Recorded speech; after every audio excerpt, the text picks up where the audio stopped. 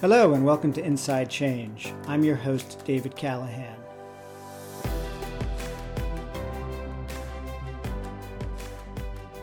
Over the past quarter century, Gary LaMarche has had a super interesting career in philanthropy and progressive politics. For nearly a decade, starting in the mid-1990s, he worked for George Soros, helping Soros figure out how to give away hundreds of millions of dollars in the United States. During that time, the Open Society Foundations would emerge as a key early funder of causes like criminal justice reform and marriage equality. Then Gary went to work for another top mega donor, Chuck Feeney, and led Atlantic Philanthropies, where he was once again in charge of giving away huge piles of money. After that, he became head of the Democracy Alliance, a network of wealthy donors that collectively moves tens of millions of dollars a year to progressive causes. Along the way, Gary has worked with just about every important organization and leader on the left. Probably nobody better knows the strengths and weaknesses of today's progressive infrastructure than he does. Gary has also spent quite a bit of time thinking about the problematic nature of philanthropy, especially when it's billionaires like Soros and Feeney giving away the money. He's been a practitioner of big philanthropy, but also a thoughtful critic. I always learn something listening to Gary LaMarche, and it's great to have a chance to talk to him today. A quick word about me before we begin. I'm the founder and editor of Blue Tent, which features unique in-depth reporting on progressive politics. And I'm also founder of Inside Philanthropy, which covers the world of foundations and major donors. Please visit bluetent.us and insidephilanthropy.com. Even better, I hope you'll subscribe. And with that, let's get started. Hi, Garrett. Thanks for coming on the show. It's great to be here. So it's a little hard to know where to begin this conversation, given your very long history in progressive politics and philanthropy. You spent a decade at the ACLU in the 1980s. You were at the Penn American Center. But I guess the point where I'd like to pick up the story is when you go work for George Soros at the Open Society Institute. That was in 1990, I guess. So you were really getting in on the ground floor of what became, and what was it already at the time, one of the great philanthropic enterprises in history. Tell me about that.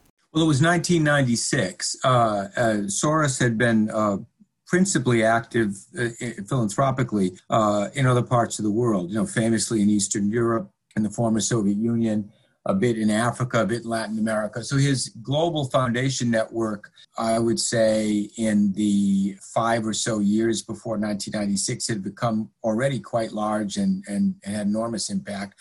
He never originally wanted to work in the United States. He began to make some forays in the mid-90s before I got there into drug policy. He thought that the debate over drugs in the United States was one-sided and there needed to be more open discussion about drug policy. So he formed something called the Lindesmith Center, which was kind of a think tank on drug policy.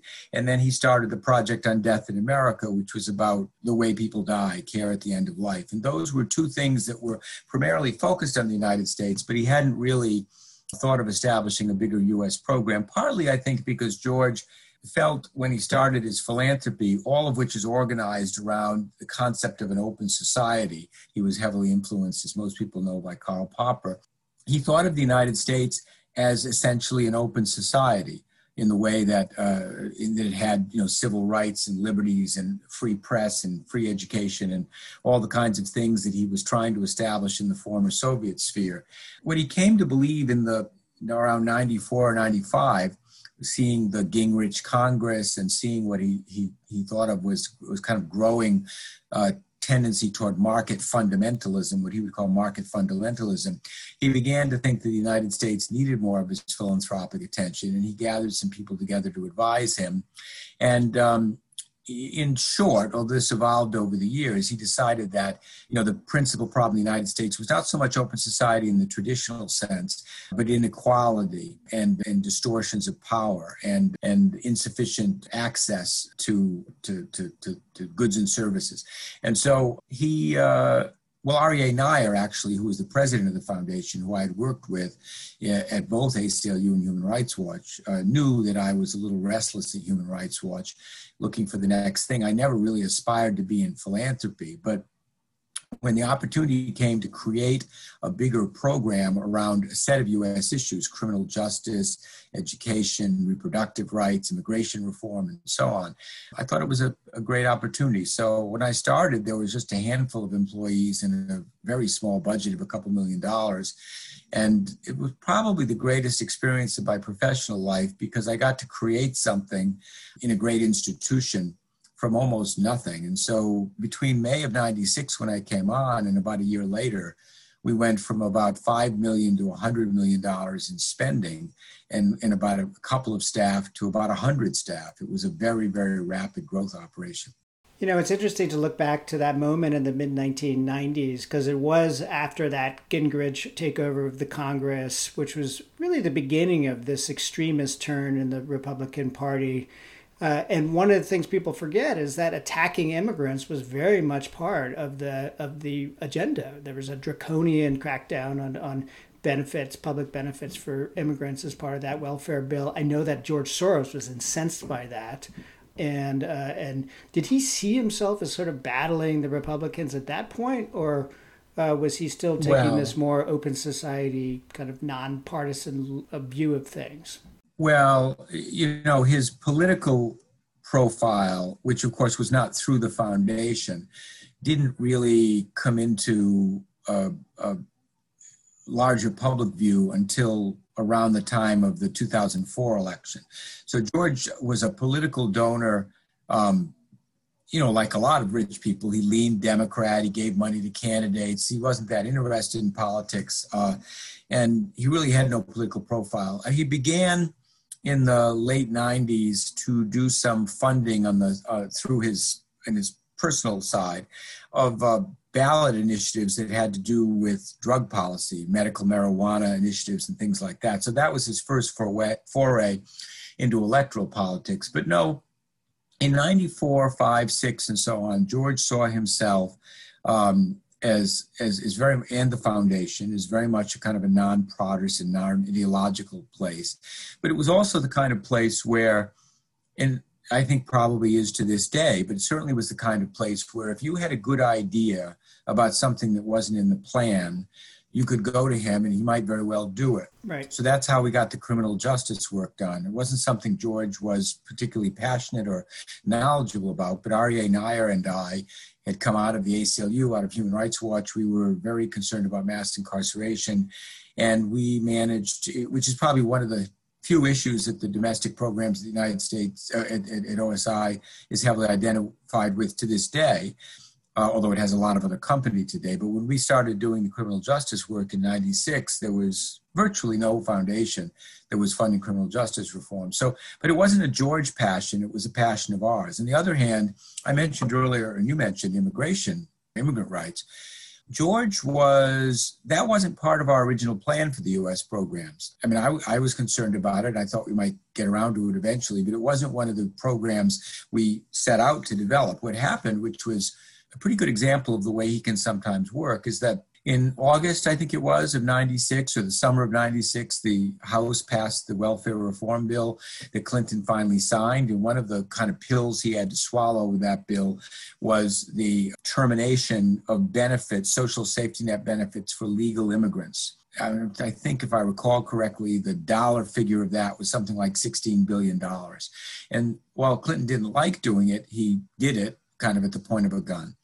George was very concerned about that. At that time, we weren't doing anything on welfare reform generally, but we had a consultation at his house. We would have these meetings at his house in Bedford most of the time in order to figure out what kind of thing we would do on an issue, where many foundations would have hire bridge span or do a whole process of consultation.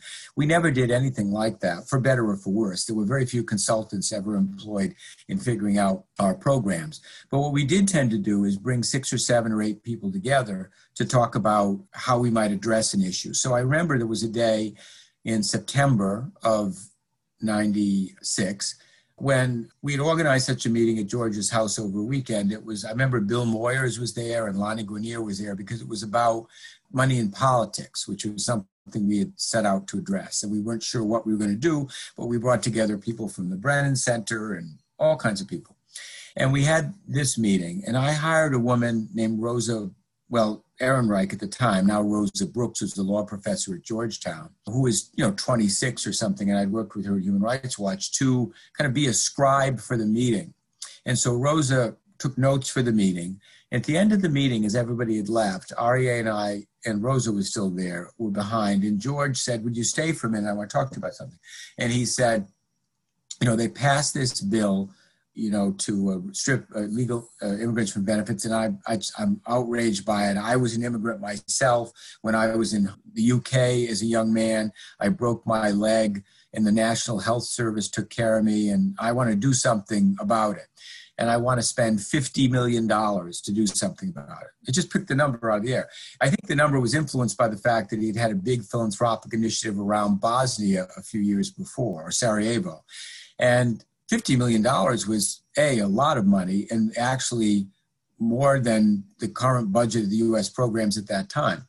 And so he said, I'd like you to develop some kind of a grant-making program. And his original idea was that if they were going to strip benefits from immigrants, he was going to make more citizens. So what he wanted to do was help people with English language classes, all that kind of stuff. And Rosa, who was standing nearby, said, you could call it the Emma Lazarus Fund, because of the words on the base of the Statue of Liberty. And we all thought that was a great idea. So that was, let us say, September 7th, I think, in 1996. I think I'm right about this date. On September 30th, we had an event at the National Press Club announcing the Emma Lazarus Fund and its director. We hired very quickly Antonio Maciel, who had been at the Joyce Mertz Gilmore Foundation.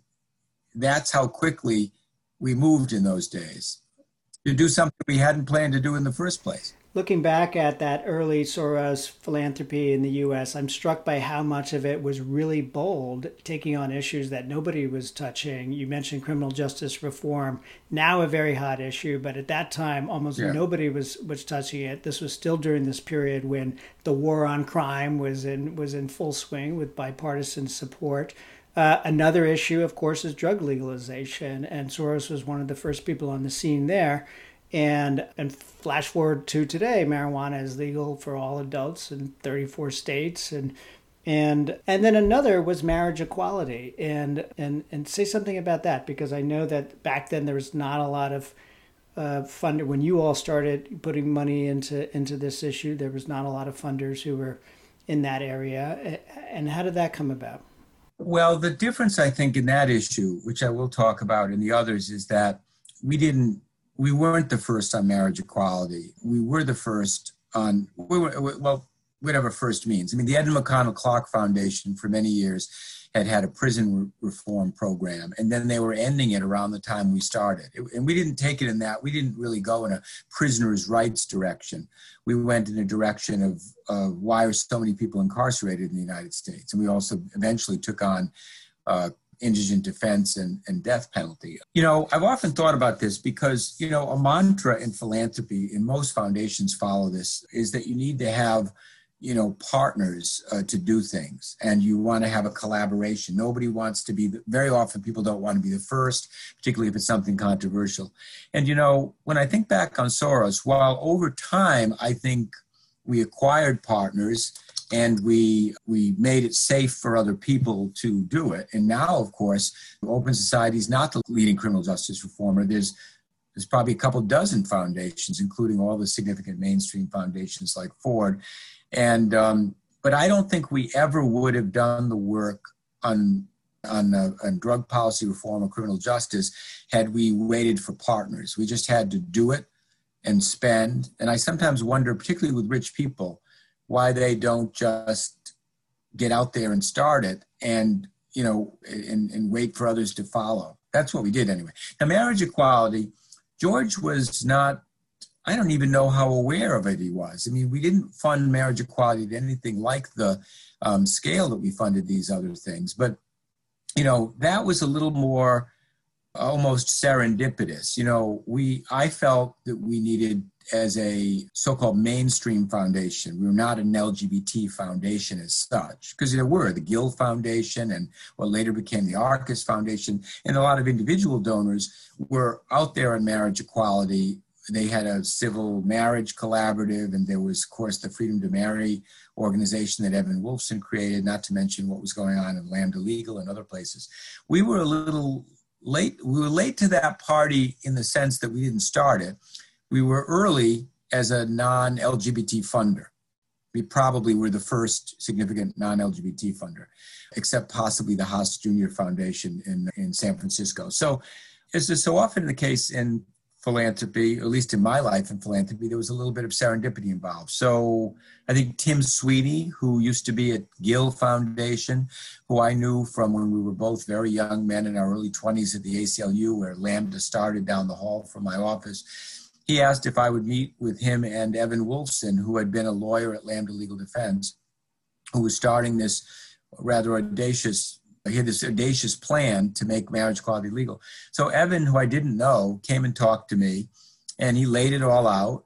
And I had been quite skeptical. I mean, I'd been involved all through my life in LGBT issues and served on the board of an LGBT organization, but I just, it seemed a little audacious to me. And I wasn't sure that even for us, it made sense. But I was really kind of struck by how serious his plan was. And I listened with an open mind, and I thought, well, I think REA should, hear this, because if we're going to get into this. So then I had a meeting with him and REA being an ACLU type, was asked a lot of questions. But REA, who started out skeptical, also was persuaded that this was something that could work. And so we put, I don't know, a couple $100,000 in, whatever it was at the time. And then we joined the Civil Marriage Collaborative. But it was more of a case of it's a core human rights issue that wasn't something we'd identified to work on. But in this as echoes later on when we talk about my life at Atlantic, I feel that, the best guide that foundations have or should have is a set of values about the world. In our case, a strong set of open society human rights values. And, you should have strategic plans and all that kind of stuff. And you should, not do everything and not be everything to all people. But you should also be open to the possibility that some plan that someone else has that advances your values is something you should invest in, even if it wasn't invented here. Well, so you spent a decade, I guess more than a decade at Open Society. And I mean, it's a pretty impressive track record when you think about where things are today. Drug legalization in many states, marriage equality, the law of the land, mass incarceration on the very front burner of the political agenda. You then... Well, not to mention the changes, not to mention the fact that there's been a big change in the culture of dying and the culture of end-of-life care. Right. You then go from working for George Soros to helping Chuck Feeney give away his fortune in 2007. Feeney had made billions in duty-free shops and then had sort of famously declared he was going to give it all away while he was still alive. Giving while living was his mantra. You spend a few years there. I guess I don't want to spend too much time talking about Atlantic, but I'm keen to hear about this very important grant you made while you were there to help enact the Affordable Care Act. Is a big chunk of money, very unusual kind of thing for a foundation to do in the middle of a very partisan battle over healthcare. Tell me that story. Well, it wasn't a partisan battle when we started out. I mean, what happened was a couple things. So I was hired at Atlantic because, I don't know exactly why I applied and they hired me, but I know one of the things they wanted, they knew that at Open Society I'd been identified with, kind of edgy kind of advocacy grant making. And also Open Society had an arm, its Open Society Policy Center, a C4 arm, where we had spent significant money on policy stuff, on ballot initiatives and legislative stuff. So they knew that I had some experience with that toolkit. And because Atlantic had an unusual tax status that allowed it to do a lot of what would be considered C4 funding, they thought that I could take that to another level, right? And so I've been hired with a mandate to do that within our existing programs. We didn't have a health program in the United States, by the way, although we had done some work on children's health insurance through our children's program at Atlantic. And also, I took some steps when I came on, which I see happening periodically in other foundations, to move money from the programs to a more of a discretionary fund so we could do some things that weren't necessarily in the plan.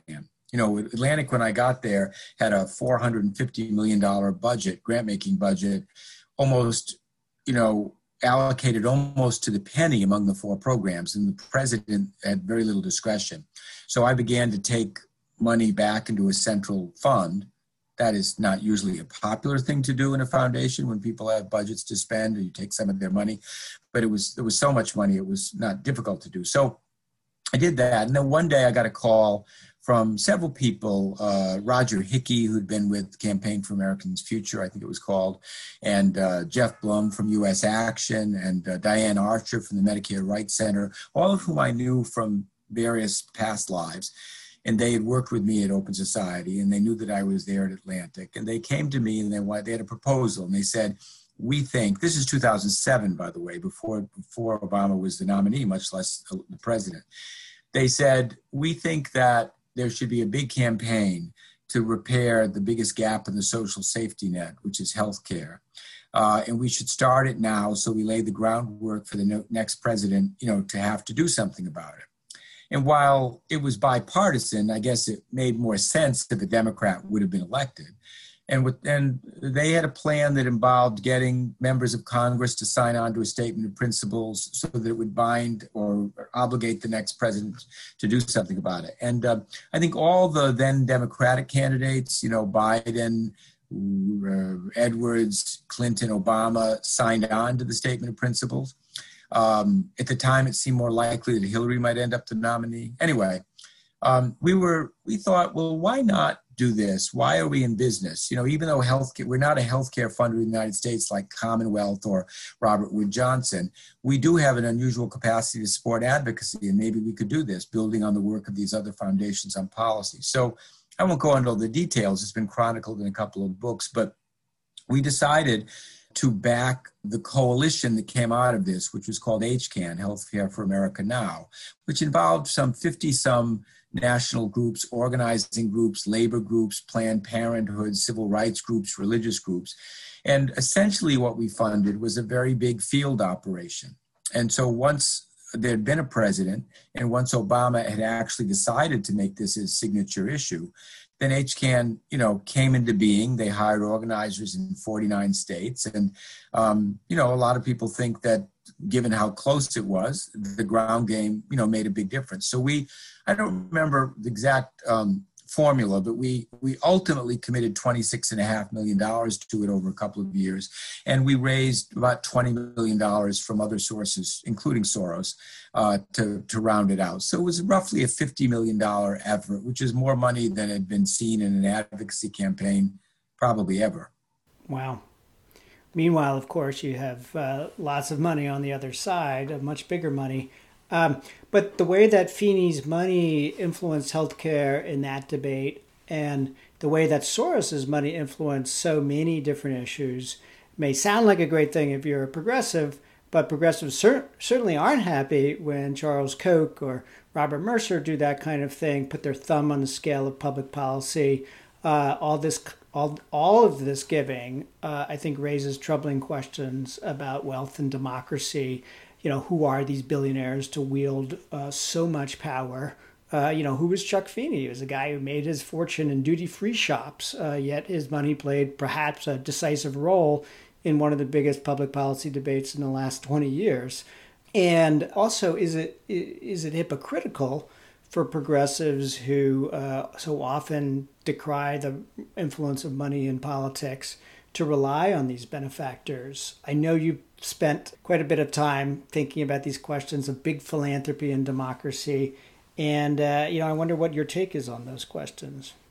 Well, yes, as you know, I have reflected a lot about them, and it's a contradiction that I've lived for 20 or 25 years. I think we would like to live in a world where the money of billionaires does not give them undue weight in public policy matters, whether it's on the electoral side or on the kind of advocacy side.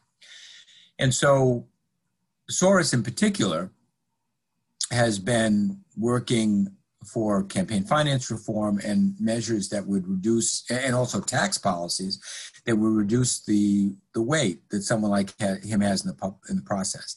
I guess the question that that you have to grapple with, though, in the world in which we live is, while you are doing that, while you are trying to change the system which gives you undue influence, what is the right posture in a world in which the other side is spending a great deal of money to influence public policy?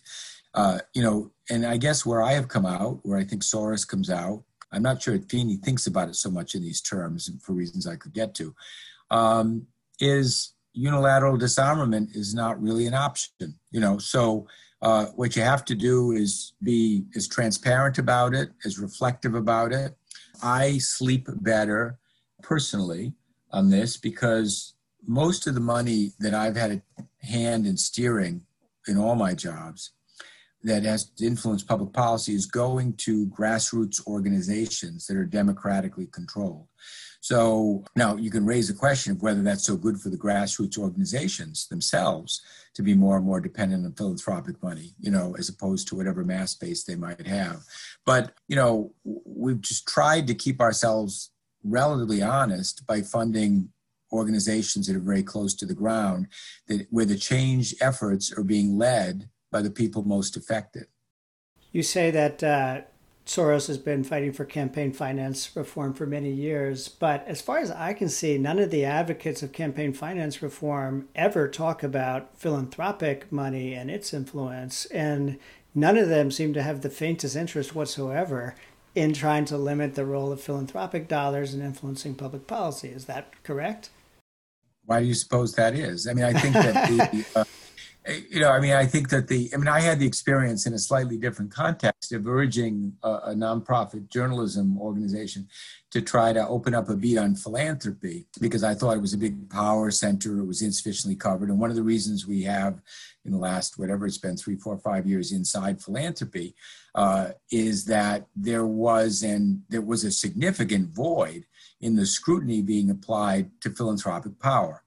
And, we've had not only the work that you've done and the book that you wrote, but also the work of Anand Giridharadas and Rob Reich and, Edgar Villanueva, and people who've been writing about philanthropy. So it's a little different than it was 5 or 10 years ago. But I think a lot of people don't want to bite the hand that feeds them. They just don't. And so that's a problem. The lack of scrutiny, about philanthropy and the lack of pushback from grantees. That's why I served for a number of years on the board of the National Committee for Responsive Philanthropy, because that was organized by Pablo Eisenberg way back, 30, 40 years ago to try to be a kind of a grantee group that was lobbying philanthropy for more, social justice funds. I actually think, I've been, as you know better than most, a weird kind of critic of philanthropy from inside the belly of the beast. And I'm moving a little bit outside the belly in the relatively near future, but I still serve on boards. I'm on the Open Society Policy Center board. I'm on a couple of other philanthropic boards. And I've been a big critic, but I also, I feel that actually for a variety of reasons in the last couple of years, the critique has sharpened and been more prominent. And I'm beginning to see some changes in practice that are more encouraging to me. Yeah, a case in point being Mackenzie Scott, who yes. Seems to be doing everything right in terms of giving big general operating support grants to organizations, no strings attached, not a lot of paperwork, and supporting a lot of great stuff. Still, that is a lot of money that she is putting on the table. Yeah. $6 billion in the last year. So I want to turn to the Democracy Alliance. That's where you've been for the last 7 years, another organization, another perch where you've interacted with a lot of wealthy donors that power that organization. Some of our listeners will know about the DA, others will not. So it'd be good to just start by describing and saying a little bit what it does and how it's organized. It's a shadowy network of no, I look at our clips we have one of these alerts on us, and I look at the social media discussion, and we punch way above our weight on the in terms of the imagination, the fevered imagination of the right. We're pulling the strings George Soros is pulling our strings, and we're pulling the strings of Black Lives Matter and everybody else. It's crazy. But no, the DA was founded 15 years ago. It is unlike the two other institutions I've worked with that give out money. It is an association of donors. It's about 100 high net worth individuals, 8 or 9 labor unions, 15 or so progressive foundations who are affiliated with us in a slightly different way. And they're aligned around trying to build a stronger progressive infrastructure, I guess is the right way to put it. And it was founded by a guy named Rob Stein about 15 years ago. And what he did was he took the research that had been done by him and others on what the right had built, think tanks, the legal groups like Federalist Society, leadership institutes, things like that. And he mapped out what they had done and how they had done it, since the Powell Memorandum, the famous so-called Lewis Powell Memorandum in 1970.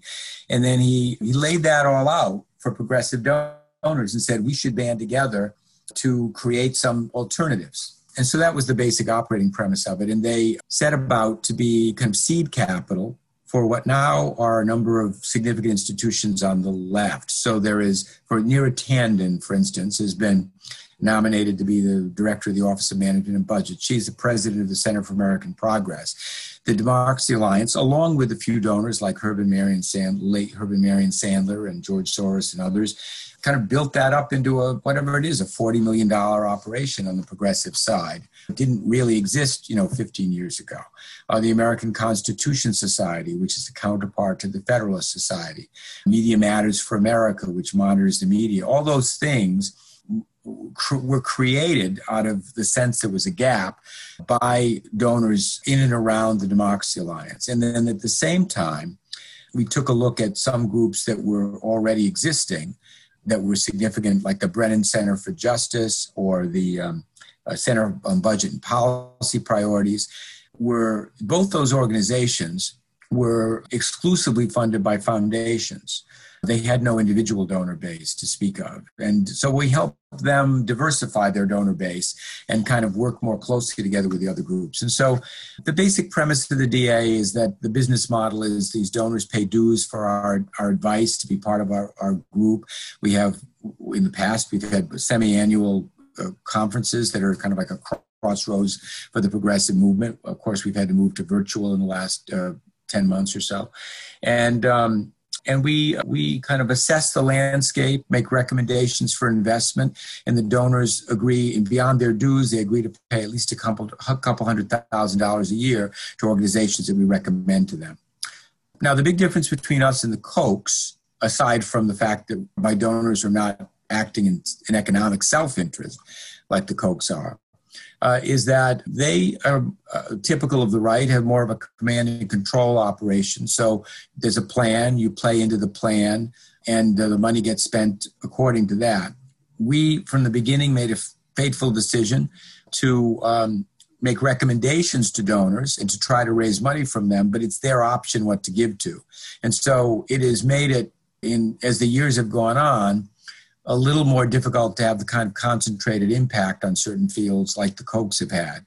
There are exceptions to that, which I could talk to. But so it's a different business model than the right has, but it's the same basic premise, which is, donors come together around a set of values to try to work together to build some core infrastructure around a set of progressive values. So you've spent a lot of time on the road, I know, in the last 7 years, trying to recruit donors, new donors to the Democracy Alliance.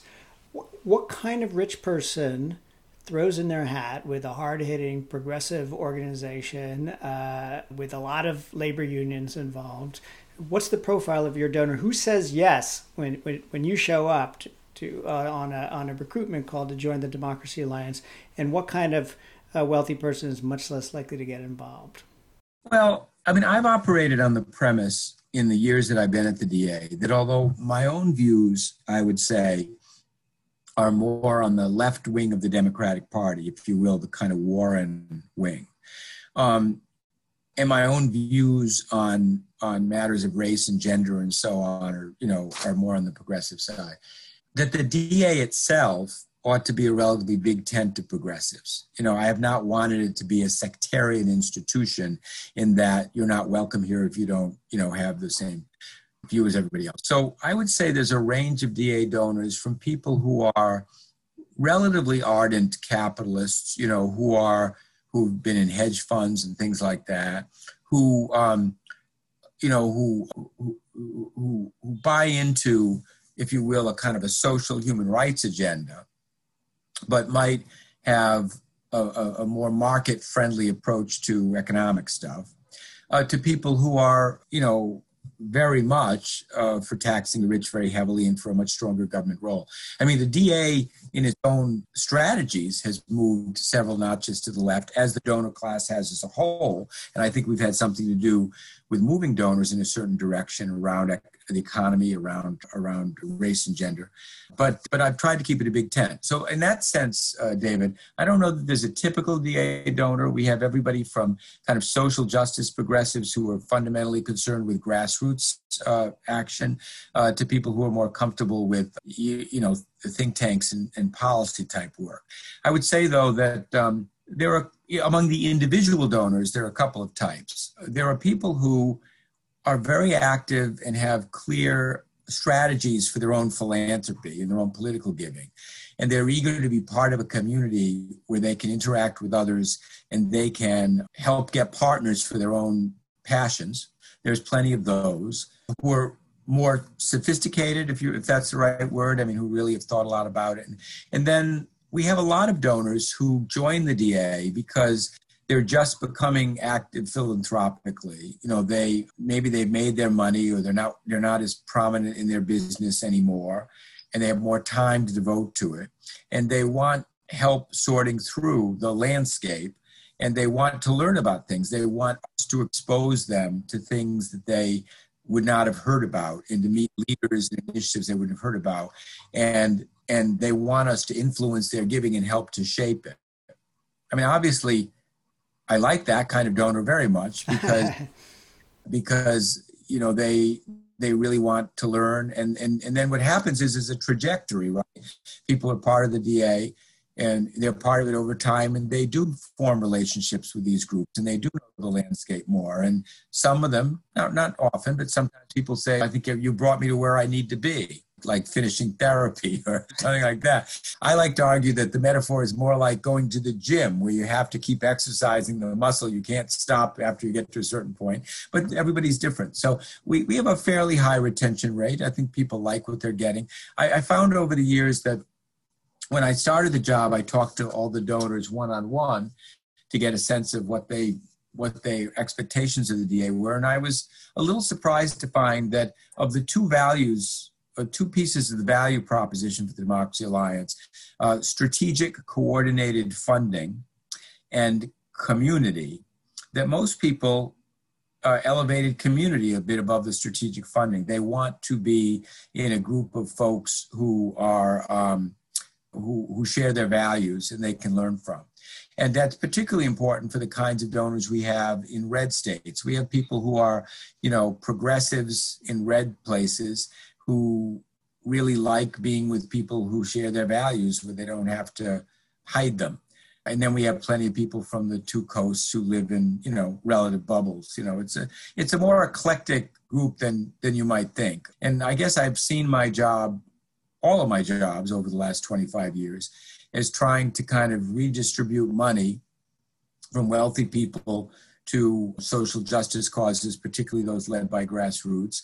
And the DA, has been a place that I feel I've been able to move, not just by myself, but with allies, toward a more social justice-oriented direction, toward one where there's much more of an emphasis on a theory of the case about the value of organizing and the value of people power, if you will. And it's true that progressive politics really has changed a lot since you first arrived at the Democracy Alliance 7 years ago.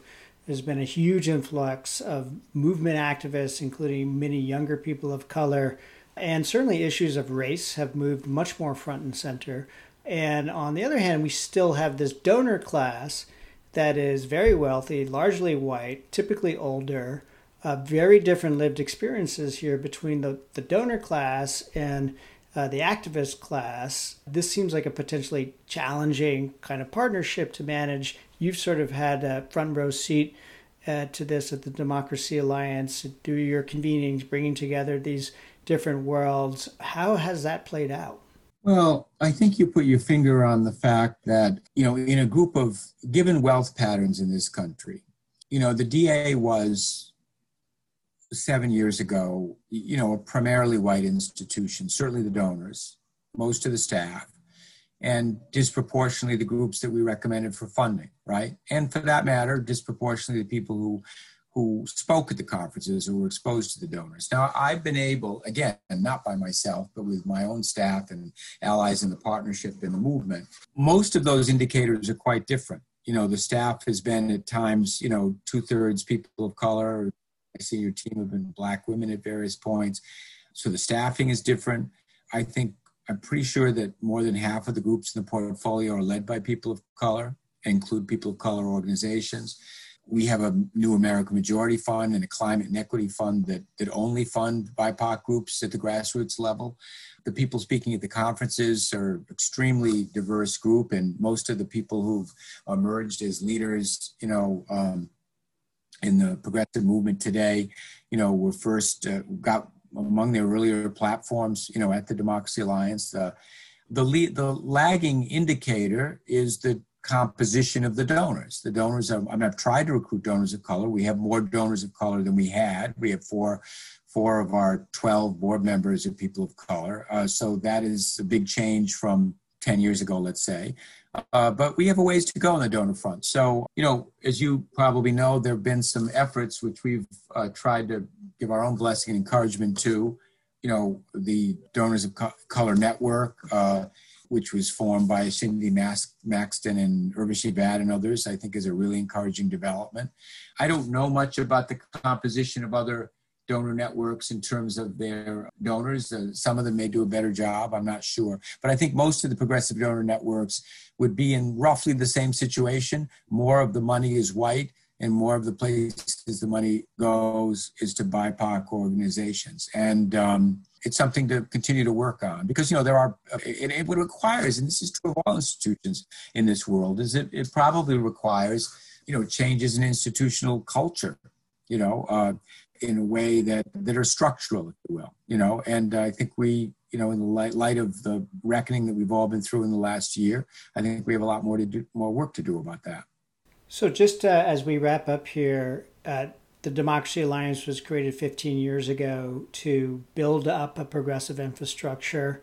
I wonder, just taking stock of kind of where progressives are in this long kind of enterprise of building a robust progressive infrastructure that can build that true and enduring electoral majority that can govern in this country. What do you see as the places where big gaps remain? What are the key weaknesses, and how much more money do we really need to come to the table to address those gaps and strengthen that infrastructure to where it needs to be? Well, look, there have been a lot of successes, and I've mentioned a couple of those, and we could talk more about them, but I'm going to gloss over that for a minute because that's not the question that you asked, right? So I think I feel pretty good about the way the needle is moved, both in policy terms and in the capacity. When you look at the way Roosevelt Institute and Demos and CAP, there's a hugely expanded and progressive policy infrastructure that is now, and if you look at Biden's economic plan, we're talking on a day when Biden yesterday laid out his stimulus package. And I've been looking today at the coverage of that, and I have been noticing that the left has been pretty complimentary toward it. and it hasn't been criticized as too little, too late or anything like that. It reflects a big kind of caring economy. It reflects a minimum wage. It reflects a lot of things that progressives have advocated for a while. And it's no surprise because some of the people that he has in key economic positions like Jared Bernstein or Heather Boushey and so on, and Neera Tanden, come out of the institutions that groups like the Democracy Alliance has been funding for years. So that's good news. I think that if I had to say two things that we have not done well on, I think leadership development is one. I think there is very little at scale on the progressive side that trains leaders in the larger sense of being in a movement and having a movement career. And I think the right has done that very well through the Federalist Society and the legal piece, but across the board. And I've worked for progressive organizations all my life, and I've tried to be somebody with an eye for talent and moving people around, up and encouraging people to take on more. And I feel good for what I've been able to do personally in that. But almost no institution that I've been affiliated with has a real structural approach to that. And I think that movement-wide and institution-wide, we are very poor at leadership development. And the other piece of it, I guess I would say, and I have mixed feelings on this, is media. I mean, if you look at the big difference between the right and us, it's that they have, a media infrastructure, Fox, various websites, now it's Newsmax and so on, that is a kind of an ecosystem, that gives us a hard time and also kind of promotes their messages. And there was a kind of a symbiotic relationship between a lot of these outlets and the Trump administration. We don't have anything like that. And I guess where I have mixed feelings is I don't know whether we should in the same way. Progressives have a different set of values. I don't think it's simply a matter of creating some parallel propaganda network or some parallel, bubble universe. But I think I guess I'll close by saying that one of the curious things, in my view, about progressive donors is how few of them have had a serious interest in putting money into media and communications. So, people came while I was there and probably in the years since to Soros saying, why don't you buy CNN or this or that, And George, because he's an open society and an anti-propaganda guy, has always been resistant. I don't want to put my thumb down, on the other side of the scale. And he's never wanted to do that. You have this terrific development of nonprofit journalism like ProPublica and the Marshall Project and what you're doing, but it's not at anything like that scale, and nor is it identified ideologically or progressive. We don't have that. So what we should be doing, even at this stage, I'm a little less clear, but I would say that if you looked at the two big areas in which we're outgunned and you see the cost of it, because we should be doing even better than we are, I think it's leadership and media. I would add that it seems there's more investment needed in legal infrastructure. If you look at the Federalist Society and its power, and also I still don't think that the think tank gap has been closed. I mean, Heritage Foundation's budget is twice the budget of CAP, AEI, Cato. I mean, these are much bigger institutions than a Demos or a Roosevelt Institute. Yeah, well, I wasn't trying to be exhaustive, and I don't disagree. There are still gaps, but I think we've done a better job in creating the ideas piece of it than we've done in the other piece of it. And the other thing I would have said, and I will say, is that we have way underinvested in these people of color organizations. It's a struggle from all kinds of donors to get money for grassroots organizations, people of color-led organizations, and the dollars, have not matched the rhetoric yet in the progressive donor world. Now, I think in the last year we have to I think that's begun to change in significant ways. A lot of big foundations, Ford, Open Society, Mackenzie Scott, Susan Sandler, have made significant investments, and it may very well be post George Floyd and so on that is beginning to change. And if that's so, that's terrific, but I'm sure we still have a ways to go. It's late in coming. And I think it's still, when you get back to this issue of structural biases, I think a lot of white donors traditionally are more comfortable funding, I don't want to call it white-led infrastructure, but, CAP, while led by a person of color, is not a black organization. And so if you look at the scale of resources going into Center for American Progress, for instance, or as against a joint Center for Political and Economic Studies, or pieces of kind of Black infrastructure, it's not even close. So a lot of these, groups like Demos and Roosevelt and CAP, which were founded by white men in most cases, are led by people of color, women of color, men of color. They've changed a lot, but that doesn't make them, Black or brown infrastructure. And that is beginning to come. Yeah, and Mackenzie Scott being a great example of a donor who's put big money into organizations led by people of color. A large number of her major grantees have been such organizations. So I think that's a hopeful note to close on, Gareth. Thank you very much for coming on the show. Thank you. Thank you for having me. I really enjoy talking to you, and I'm a big admirer of the work you're doing, and look forward to more conversations.